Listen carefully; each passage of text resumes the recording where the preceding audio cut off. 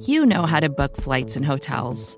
All you're missing is a tool to help you plan that unbelievable travel experience. That's why you need Viator. Book guided tours, excursions, and more in one place. There are over 300,000 travel experiences to choose from, so you can find something for everyone. And Viator offers free cancellation and 24/7 customer support for worry-free travel. Download the Viator app now and use code Viator10 for 10% off your first booking in the app. Find travel experiences for you. Do more with Viator.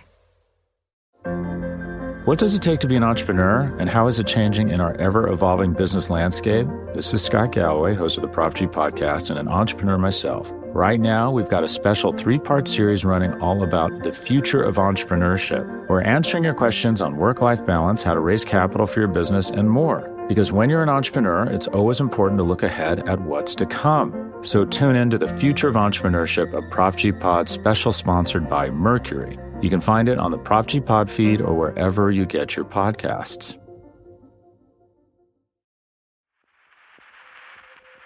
From Cafe and the Vox Media Podcast Network, this is Now and Then. I'm Heather Cox Richardson. And I'm Joanne Freeman.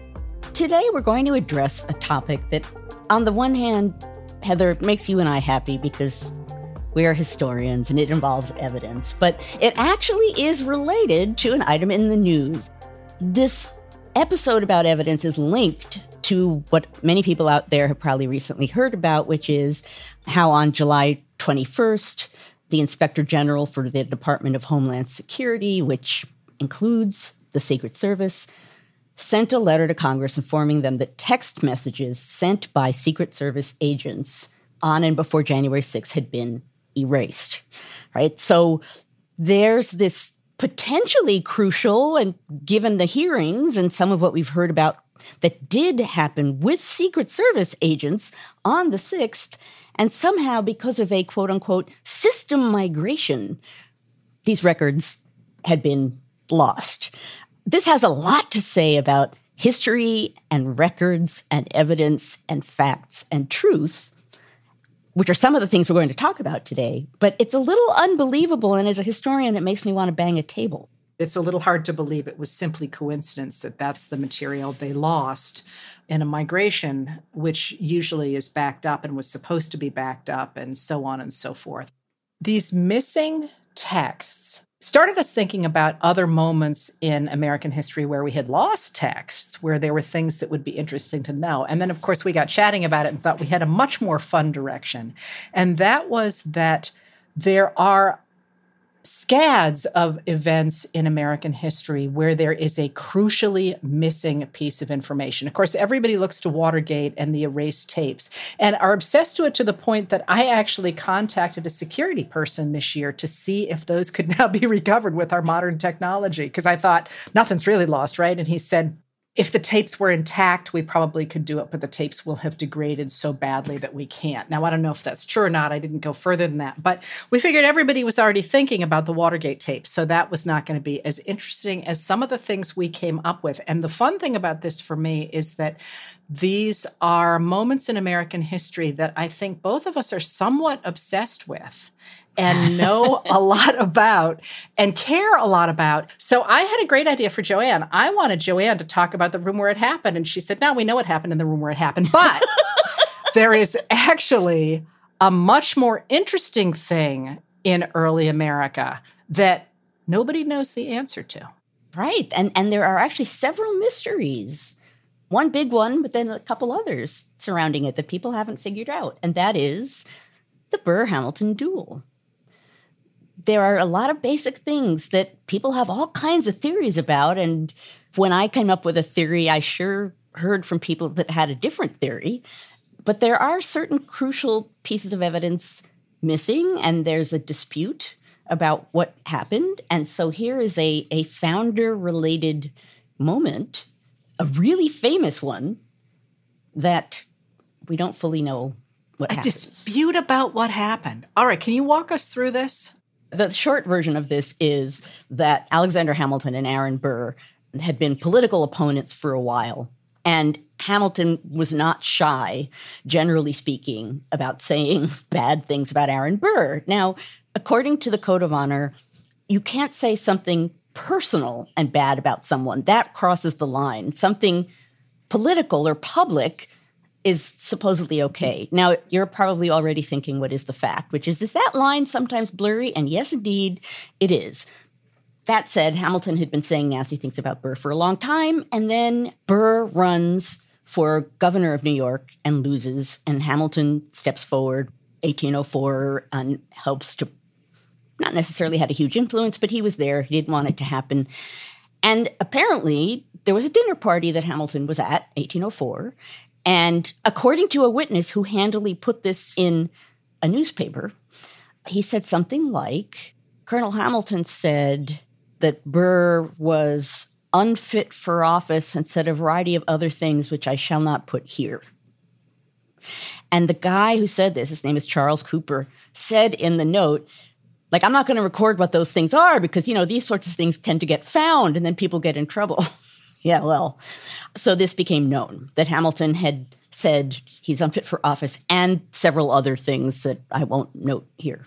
And Burr has just lost the race for governor, and he's already been told that he was not wanted for a second term with Jefferson as vice president, so his political ambitions are dwindling. And he apparently had said, the next person that comes my way that says something about me, I'm going for it. I need to prove that I'm a leader, and I need to prove that I can give my supporters something. I need to prove that I'm not going down. So I'm going to confront whoever comes against me next. Now, I can see puzzled expression on Heather's face. So I have two questions. Did Cooper set him up when he put that in the newspaper saying Hamilton said all these bad things? Or is that one of the things we don't know? It was a personal letter. It was a personal letter. Okay. That ended up. But then the letter ends up in the newspaper. So is it a setup or is it? No, that happened actually, I won't say frequently, but often. You really didn't want to say important things in letters unless you were handing them from one person to another. This is a question that I really should know the answer to, and I'm sorry about this, and you don't have to answer it if it's too stupid, but why did they hate each other so much? That's not a stupid question. It's a really good question. Part of the answer is Burr was kind of an opportunist with his politics, and so he starts out with the Federalists, and then he moves over to the Jeffersonian Republicans when an office opens and beats Hamilton's father-in-law for a seat in Congress. But I think part of the reason is they were both highly ambitious men. And what Hamilton said a lot about Burr over and over and over again was that Burr had nothing holding back his ambitions, that he would do anything to satisfy his ambition, and thus he was the most dangerous thing you could have in the new American Republic. Hamilton himself, he thought, was held back by concerns about his honor and concerns about his quote-unquote theories, his politics, but Burr had no theories, he supposedly had no politics, he didn't seem focused on his character. So to Hamilton, Burr was dangerous. In a sense, he was the perfect person to be a kind of demagogue and get power, and bad things would happen. So Hamilton says, as early as 1792, quote, I consider it my religious duty to oppose his career. How freaking ironic is it that he early on identified Burr as being terribly dangerous? Like, if you put that in a novel, nobody would believe it. No, that's true. No, but that's true about so much in history. Okay, so Cooper has written this letter, and it shows up in the newspapers, and Burr is already mad about the fact his political career is dwindling, so he says, I'm going to go after whoever is next up in front of me. Right, and then I'll threaten a duel, maybe not fight one, but if I can do that, if I can step forward and say, you have treated me with dishonor, I demand that you satisfy my honor in this time period. That's part of what the Code of Honor does, is it enables you to basically say, I'm willing to die for my honor and character. And so Burr was looking for that chance. And that will revive his career? Well, it would have saved it. As one of his followers put it, why would we follow him if he's a man of no character who can't give us anything? So this would be a way of him proving that he is a man of power and character. He felt the need to step up and do something. And that's part of what duels did people who lost elections sometimes would find a way to fight a duel with someone who won an election or someone on the team of the person who won an election, basically to say in an aristocratic way, hey, American public, I'm good, like vote for me in the next election. So it was a democratic message with an aristocratic practice, and that's kind of what Burr was doing. This is fascinating. Somebody ought to write a book on it. Or at least a book chapter. I'm teasing her because her first book is on this. I have to say, I loved that book when it came out a lot, but I wish it weren't so applicable to the present. When it came out, it was like, oh, this is a cool way to think about politics and emotion and history and all that. And now it's like, crap, it's a good way to think about the evening news. All right, so back to Burr. So back to Burr. So someone puts in Burr's hand this clipping from the newspaper that says, and I believe that the actual words are, Hamilton said something, quote, still more despicable about Aaron Burr, which I shall not put here. And so Burr does what you do if you are ready to fight a duel, and you send a letter to the person who seemingly insulted you, and it's like a form letter, and it basically says, I heard you said this thing about me, and then repeats the thing and says, did you mean it or not mean it? I give you a chance here to explain yourself. And if you get that letter, you now know, this is a person whose honor has been assaulted in some way, and now they're willing to fight a duel. So they go back and forth a lot after this, because Hamilton keeps saying over and over again, well, what was my insult? What do you mean, like, still more despicable? There's no specific insult. That's how duels are supposed to work. And Burr keeps getting angrier and angrier because he keeps saying, despicable. It's a bad word. I don't care if it's despicable or more despicable, right? So they argue about this and get angrier at each other. Hamilton starts to argue grammar, essentially, in a letter, which pushes Burr over the edge of the cliff. And Burr now says, you know what? We're done. He says, either you apologize for anything you've ever said about me, or our negotiations are done. So they end up fighting a duel. Now, Hamilton has a lot of hemming and hawing, according to accounts after the duel, about what he would do. Hamilton, by this point, had a son who was killed in a duel, and Hamilton had supposedly told that son, Philip, a good Christian doesn't shoot at another man in a duel. So Hamilton talks to friends and says, well, I have a religious scruple about this, so I think I'm not going to shoot at Burr the first time. But then if Burr says honor is not satisfied, which was not uncommon, I don't know what I'll do the second time. I just don't know.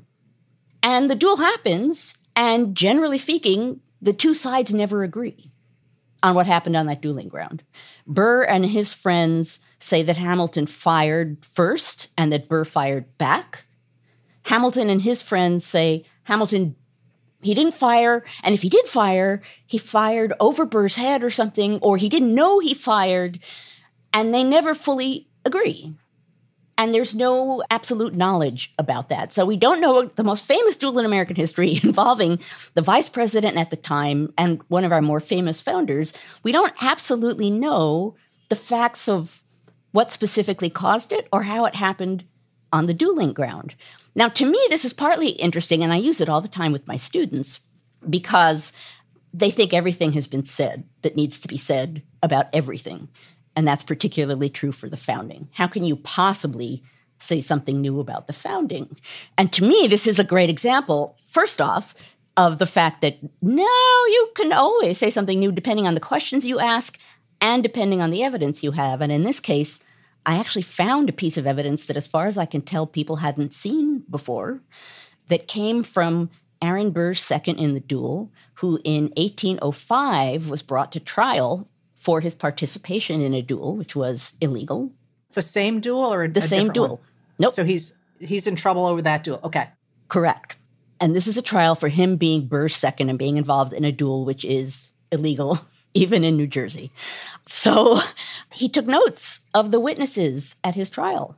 He took notes of the two boatmen who rowed them across. He took notes of the doctor who Hamilton brought to the dueling ground.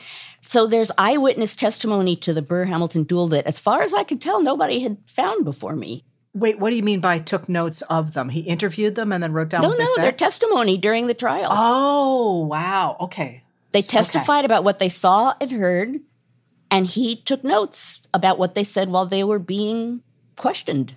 Which is kind of amazing, right? It's like, hey. And what did they say? Well, it was really interesting.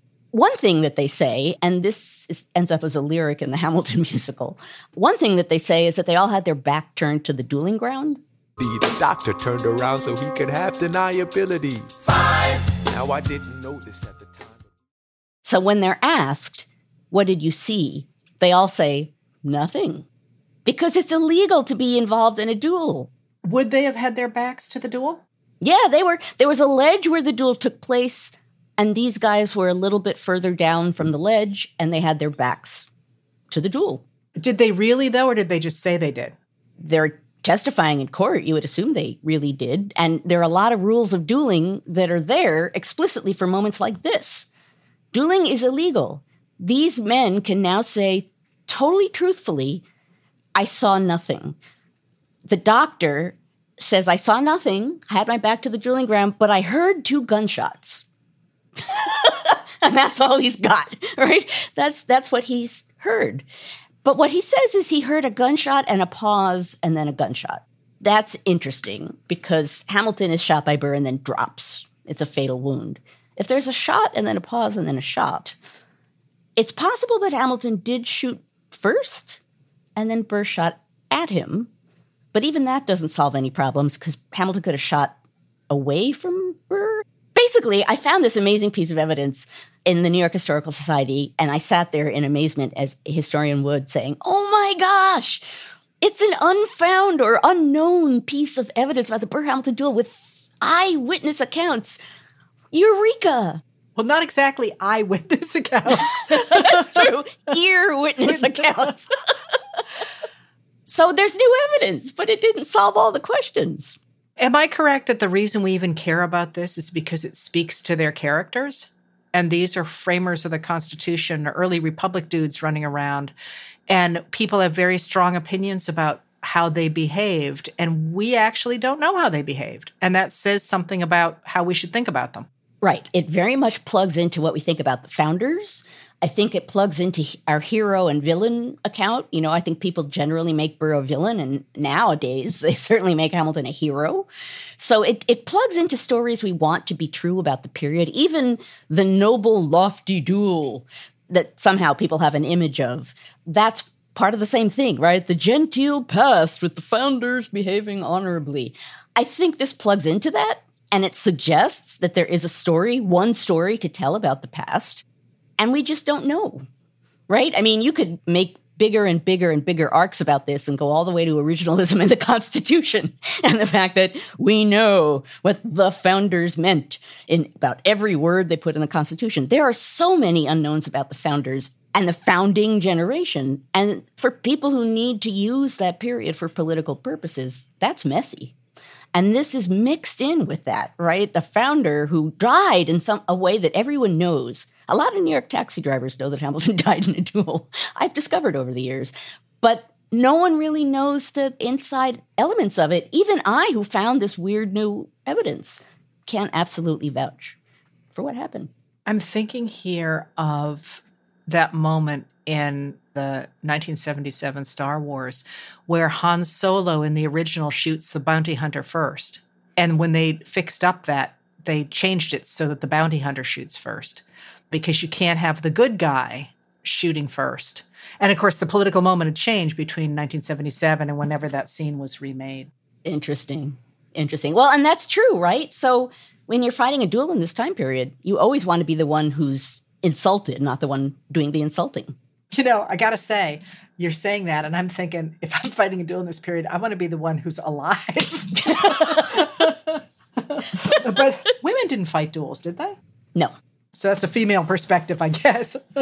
That would be our perspective, yes. That's right. I like being alive.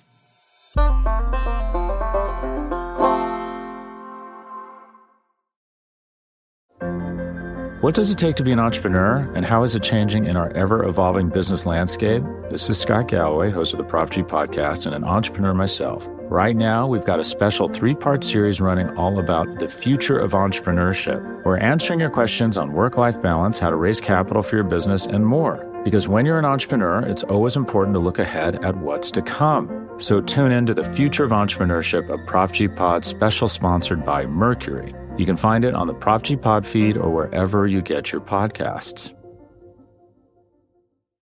Look, Bumble knows you're exhausted by dating. All the, must not take yourself too seriously, and 6'1" since that matters, and what do I even say other than, hey?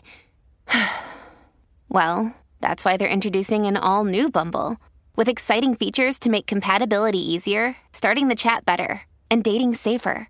They've changed, so you don't have to. Download the new Bumble now.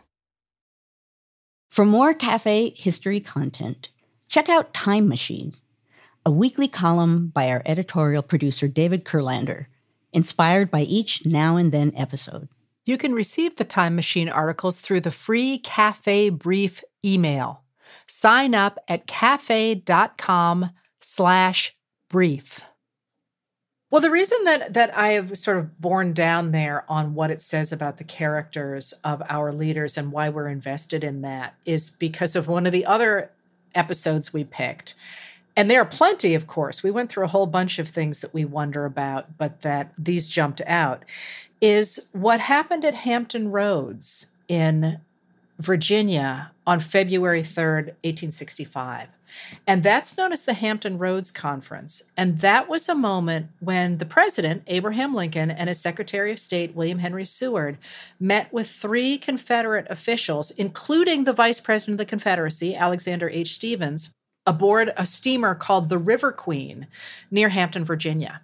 And the Hampton Roads Conference is absolutely shadowed in mystery because what came out of it were a couple of statements from especially the Confederates who'd been there and memories on the part of Secretary of State Seward and some evidence from Lincoln.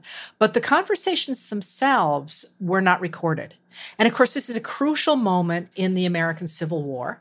It's clearly toward the end of the war, but it was in a period in which the Union is sustaining really heavy losses as it's trying to flank the Confederates and get to Richmond. And there's a real pushback in the North in the United States against the continuation of this war. Lincoln has just won re-election in the fall of 1964, but there's a lot of pushback against the fact he appears to be throwing human beings into the maw of the military and doing so for emancipation, which is how a lot of people saw it at the time and disliked that. Other people saw it and liked it. But a lot of, especially Democrats or peace Democrats, were like, dude, stop killing our sons and brothers over this war. We're good enough. We figured things out well enough.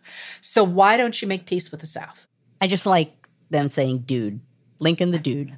I've been writing all day, so I'm a little bit irreverent. But the thing about it is, and the reason I like it with Hamilton and Burr is because actually Lincoln and Alexander Stephens were quite good friends. They had been quite good friends in Congress in the 1840s, and they hadn't seen each other for 16 years, but they were very fond of each other. And here you were, the president of the United States and the vice president of a country that was trying to tear the United States in two, but they were friends. So I've spent a lot of time actually wondering what that was like to get out to that steamer and to see each other for the first time in all those years. And allegedly, Lincoln made some joke about the fact that Alexander Stephens was a really small man. I don't think he ever cleared 100 pounds in his lifetime. And he was very cold in, of course, as only Virginia can be in February. And so he was wrapped up in all kinds of layers. And Lincoln made some joke when he finally unwrapped all the layers that he'd never seen so small a kernel wrapped up in so large a husk. But for the first time in all this time, they're seeing each other again. And there are hundreds of thousands of people dead because of what Alexander Stephens has done and because of what those Confederates have done. I mean, what was it like? That's a great question. It gets at something that you and I are both interested in our work, right? Which is the power of the personal and the particular in the realm of the political. It's fascinating to consider. Now, what I want to hear from you is, what do we actually know about what happened? Well, that's the fun part about it. I mean, we have accounts. Lincoln's secretary later on said that it was a cordial time. They chatted. But there were no official records. The accounts we have, to my mind, are not trustworthy. They are people who were trying to put a spin on it that would work well for them back home politically. So The problem from the start was that this was never really going to go anywhere as any kind of a political conference because the South was not willing to stop anywhere short of becoming its own nation. And Lincoln was absolutely not going to say, yeah, never mind, we don't care about the whole war. You're welcome to go be your own nation. So it was a non-starter from the start. So why did Lincoln do it? Well, let me ask you a question. Do you think that they didn't take notes quite deliberately? Yes. Yes, I do. Okay. I know Lincoln really well in terms of I've read everything I can get my hands on and all that. And I think that Lincoln did it because he needed to calm down those people in the North who were talking about creating some kind of a premature victory. So he was willing to throw this bone to them and say, sure, I'll be happy to talk about a peace talk. That would be great. And one of the reasons I say that is because one of the other things like this in Lincoln lore is the president's support for colonization. And that's a huge deal among historians that he backed the idea of Black Americans going back to different places in Africa and colonizing them. And lots of people say this speaks to his inherent racism, and there's a lot we could say there. But as a political matter, it's been pretty well established that Lincoln was consistently throwing out the idea of colonization to get the border states on board with emancipation, because as soon as the Emancipation Proclamation was in place, he never talked about colonization again. There's somebody who's studied that really closely. And I think he was doing the same thing here, saying, sure, I'd be happy to talk about, having a conference. You can't say I didn't try. The reason that gets interesting is because there were reports from the people coming out of the Hampton Roads Conference that he agreed to let human enslavement continue, that he encouraged the South to take its time and to go ahead and, convince them to accept emancipation slowly. Well, many people have grabbed hold of that to say, oh my God, he really wasn't behind emancipation after all. Historians have looked at that and said, the only evidence we have that this happened is these reports that we don't trust. In fact, by then, not only was the Emancipation Proclamation in place, but he had just won the 1864 election, which he insisted was going to be about the 13th Amendment ending enslavement. So it really looks to people like me like a political feint, that he was like, sure, I'm going to pretend I'm going to do this, but the reality is I'm just shutting up you people until we actually make this war stick. But the fact that we don't know says that that moment can be used by anybody. We don't know what happened. Wouldn't you like to be a fly on the wall of that ship where they, who knows what they talked about? And that sort of deliberate, this is informal, we're not taking notes, as you suggest, right? That can be really handy politically, given the things that we're saying here, like sometimes you can't believe the records or there's nothing left behind of the record or people say different things about what happened. My students, almost every single undergraduate course I have, someone will say when I'm talking about evidence and how to read a letter from the time period, well, how can we tell when they're lying? How do we know when they're lying? Like, I'm reading this letter, but you're telling us, like, you can't always believe everything there. So how do we know when they're lying? Which is a really good question. I want to come back to it because I think in part it has to do with being a historian, which I think is part of what we're talking about today. But do you get that question? I put it a little bit differently. So I don't get so much how they're lying. I always say, and I certainly do this when I write about modern day politics, where is that person coming from? Like, what are the pieces that somebody can get out of this? And I always start with money, by the way. In this case, I don't think money was the issue at the Hampton Roads Conference. But no matter what happens in any situation, the first place I go is who is making money off this? And sometimes it doesn't matter at all, but a lot of times it really does matter. But then if you think about it, everything we do, somebody has a different perspective on why they would do something. So I'm less interested in the lying than why would someone do this? And then the answer to that, for me, how do you know if it's true or not, if you can take them at their word, is how they act. Like, words and actions must match. And if they don't match, then what I don't trust is the words.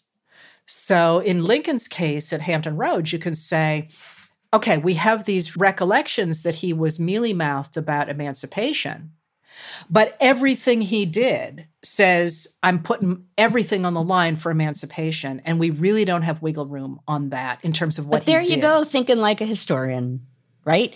I don't necessarily want to talk about being a historian, but I do want to talk about, or certainly lay on the table, how to think about evidence. What you just said is, if the actions don't match the words really need to be considered carefully. And then what you did was, well, everything else Lincoln did shows X. And here are supposed words that suggest Y.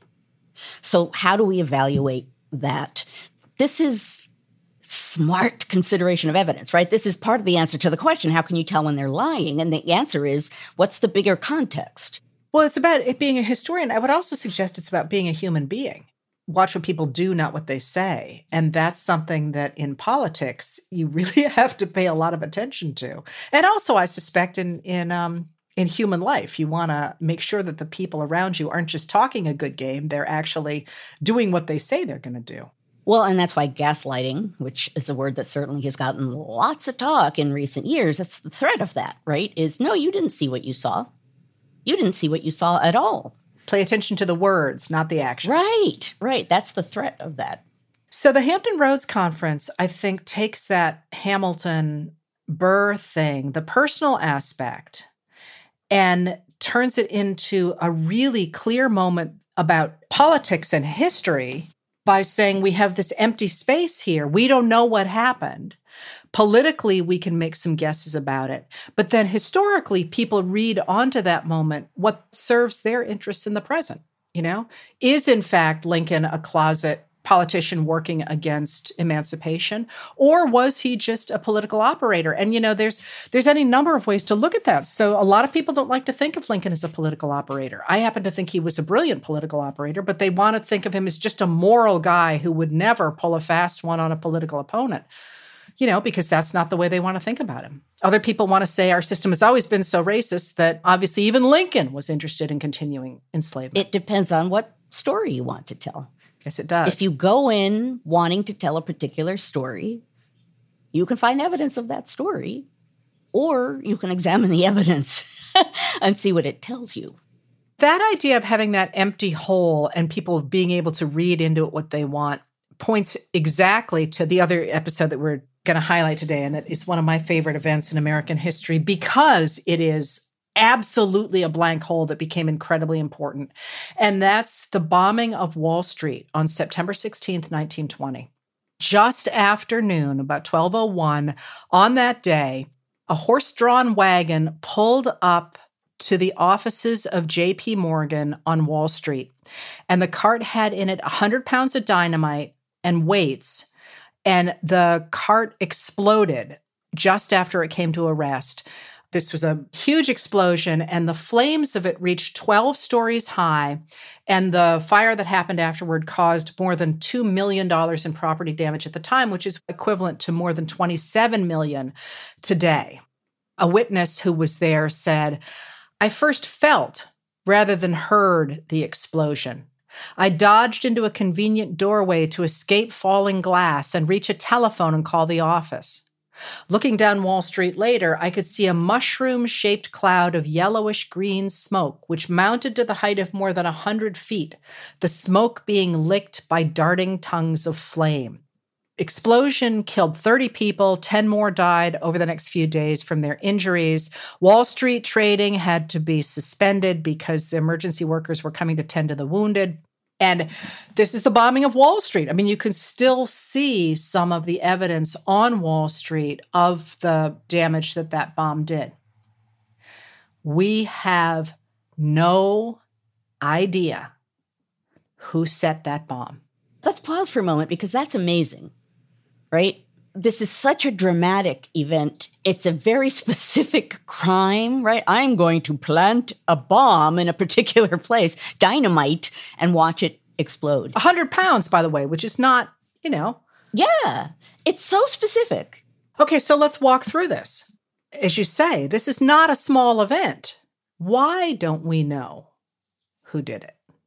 That, I think, is a really, really interesting question. I mean, maybe they tried really hard and they just couldn't figure it out. But maybe they didn't want to know who planted that bomb.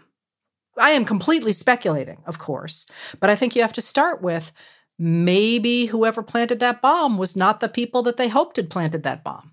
Or maybe it was handy if someone who didn't plant the bomb actually did. Got blamed for it. Yeah. Exactly. These are all the questions you have to ask. Just like, let's follow the money. If we don't know something, it's not a question that's obvious to ask, but it's an important one. Because think about how many people had to be involved. There was a horse, and horses have to be stabled. So somebody had to know where that horse came from. Dynamite had to be bought. That's a lot of dynamite. Yeah. Well, dynamite's pretty heavy. I mean, it's not like it was a wallet in somebody's pocket. It would have been visible. Somewhere that had to be put on board the wagon. There were people who knew that was going to happen, and they did not show up early on. Now, later on, somebody claimed that it was his uncle who had done it, and he knew that from family lore. But I'm sorry, that and $5 is going to get you a cup of coffee at a fancy coffee store. So maybe he was telling the truth. Maybe he wasn't. But the reason that strikes me as being enormously interesting is because of the date, 1920. 1920 is in the middle of what we know as the Red Scare, when Americans were horrified by the rise of Bolshevism in Russia, especially after 1917, and were convinced that America was becoming a communist country. So this bombing happens on Wall Street. And now, for all we know, the bombing happened on Wall Street because somebody was mad at their employer, or mad at the guy who owned the horse, or mad at their wife. But who gets blamed for exploding that bomb on Wall Street? And anybody who's listening to this, you don't have to have me fill in the blank. You know exactly who got blamed for it. The director of the Secret Service was a man named William Flynn, and he argued that this bomb was an attempt to destroy democracy through a bombing campaign. He said, this bomb was not directed at Mr. Morgan or any individual. Like, how do we know that? In my opinion, it was planted in the financial heart of America as a defiance of the American people. I'm convinced a nationwide dynamiting conspiracy exists to wreck the American government and society. And the Washington Post promptly ties the bombing to immigrants who are perceived as being radicals. It says, and I apologize for this language, the bomb outrage in New York emphasizes the extent to which the alien scum from the cesspools and sewers of the old world has polluted the clear spring of American democracy. The New York Times said that authorities were agreed that the devastating blast signaled the long-threatened red outrages. They're all very clearly, here is the them. Here's the them we want it to be. And we, the us, we stand for democracy. So we know who the them is, because the them is against precisely what we want to be. Yes. And that's one of the reasons I find this such an interesting moment, is because, again, we don't know who set that bomb. Maybe it was anarchists that become associated with other incidents later on. Maybe it was somebody who was, as I say, mad at the plasterer next door, or mad at, whatever. You could fill in that blank any way you want to, but we do not know.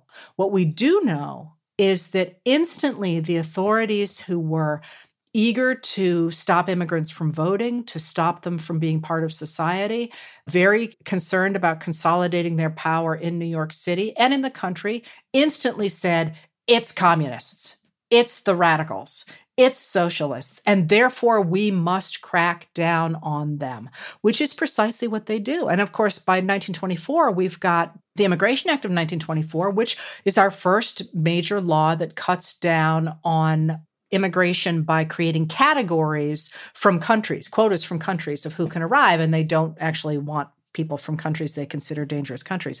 So there's this wonderful moment where you have this major event. I mean, they bombed Wall Street and lots of people died and there was lots of damage. But the fact that historical knowledge about it remained empty meant that people in power could fill that void with their own version of what had happened. And I just can't stopped thinking about the summer of 2020, which was all about, according to certain people, all about Antifa. And that was a complete fiction that was constructed. But prove that, right? If you have no evidence and people are saying, yeah, but I know it's true because I know it's true. And that ties together the Wall Street bombing and the Burr-Hamilton duel in that the lack of evidence leaves a gap for blame, right? If you're trying to construct a narrative and it would be really useful for you to have certain people be the enemy, that gap of evidence can be useful for that. You can fill it somehow and then cherry pick other pieces of evidence or ignore other pieces of evidence to prove your point. And nowadays, in the land of conspiracies that we live in, we see people doing that all the time, right? Making narratives happen sometimes based on no evidence at all or based on something that any historian that questioned it would say, well, yeah, but what about? We look at all of these creative, to be nice about it, narratives being constructed because someone wants them to be true. And sometimes proving the absence of something can be hard. So in one way or another, this is partly about the importance of really, really, really thinking about not just evidence, but the story behind it and the people behind it and the motives behind it and all of the other things that give meaning above and beyond the narratives that people are constructing. But it's bigger than that. So now I got to take you back to the Secret Service texts. Yes. Because they're a wonderful example of what currently appears to be a hole, that those texts, and I think we need to actually unpack a little bit about what that means, because currently, and we're very early days for a historian, we are led to believe that texts are missing. So what do you think is in those texts and why? And in the moment, and given what has been suggested during the hearings, one might think that those texts contain information about the president trying to wrest control of the car he was in or saying something about what he wanted to do or where he wanted to go on January 6th and why. We have someone who testified to what they were told. We have other people who insist that they're going to testify about what they were told, that it was different. They've not stepped forward. And then we don't have evidence from that moment that would show certainly what people were talking about in that moment. This is a moment that certainly seemingly could matter a lot because it involves motive and action. So this again speaks to evidence because the person who referred to the incident you're talking about, Cassidy Hutchinson, testified under oath. Those who did not, who said that they disagreed with that it happened, did not testify under oath. And the inspector general, who finally came forward with the information that the text had been deleted, apparently knew it for a long time before he told the committee. So again, look at how people act. You'd want to hear a really good explanation for why that were the case for you to say, oh yeah, that it turns out that's fine. Right now, the signs all seem to say that there might be something important in there. Now, that being said, where else could you look? So who else would have those records? Other people to whom they texted? And we know, of course, that there have been a number of phones that have been, the contents of them have been subpoenaed. You could look at other phones. You could look at other people who were standing nearby and might have heard something. There are any number of ways or people or forms of technology that the Secret Service might have encountered or interacted with that might offer evidence. But then you have to really be creating a trail of evidence, tracking it, seeing how things connect to other things, seeing how credible and how reliable various things are. Then you have to get into the job of figuring out what can I believe and what can't I believe and what holes are there here that I can't fill. And this, to me, is the fun of what we do. That is, we are essentially always piecing together a giant puzzle.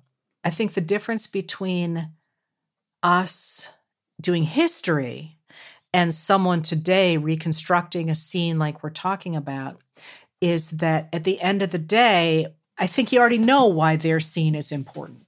For historians, you recreate a scene and then you try to explain why it matters. That's the fun part, is to say, well, it really matters that we know who fired first between Hamilton and Burr, because that says a lot about who they are and how we have interpreted them since then. Or it matters a lot what happened in Hampton Roads because it says a lot about who Lincoln was, and he was, I don't know, a little important. And of course, it matters who bombed Wall Street in 1920. I just adore the research because of this. You don't know the pieces you're going to find. You don't know how they're going to fit together. But I want to make one last point about being in this particular moment and the Secret Service texts that are missing. We've been looking as historians into events in the past and trying to recreate chains of logic and pieces of evidence that add up to something in the past. Right now, we're in a moment where we're smack in the middle of a sea of contingency, and we really don't fully know what happened, although we think we know what happened, and there are people very interested in a way different explanation of what happened. And some of what these missing texts, some of what they can do is not only do they shape or have something to do with our sense of the character of the people involved, but even bigger than that, they might shape people's trust in organizations, or people's trust in the historical record, or people's trust in the government. So what these Secret Service texts to me are a reminder of is that it's a really different thing to be in the moment where these things are unfolding and you're trying to figure out the narrative and you don't know what it is and you're grasping around and there are different narratives being offered to you. And evidence becomes very important. So in a sense, it puts us in the moment of these three moments that we talked about, what people were thinking about that moment, and what does that suggest about their understanding of the United States and or the government and or important political figures of the time. Because for many people, just like for us now, this might be experienced as a crisis, as a moment of being tested.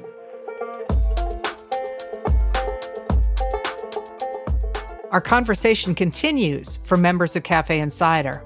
Heather and I take you behind the scenes of each episode in a special segment of Now and Then that we call Backstage. So join us backstage and get an inside look at the thoughts we're wrestling with as we prep for our weekly conversations. Head to cafe.com/history to join. That's cafe.com/history. That's it for this episode of Now and Then. If you like what we do, please rate and review the show on Apple Podcasts or wherever you get your podcasts. It makes a big difference in helping people find the show. Your hosts are Joanne Freeman and Heather Cox Richardson.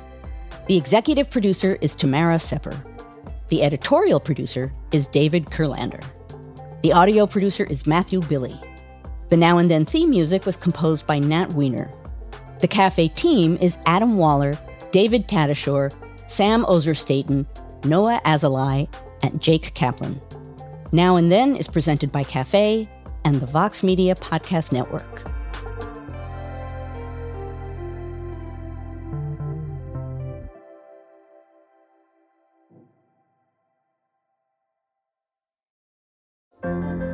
What does it take to be an entrepreneur, and how is it changing in our ever-evolving business landscape? This is Scott Galloway, host of the Prop G podcast and an entrepreneur myself. Right now, we've got a special 3-part series running all about the future of entrepreneurship. We're answering your questions on work-life balance, how to raise capital for your business, and more. Because when you're an entrepreneur, it's always important to look ahead at what's to come. So tune in to the Future of Entrepreneurship, a Prop G Pod special sponsored by Mercury. You can find it on the Prop G Pod feed or wherever you get your podcasts.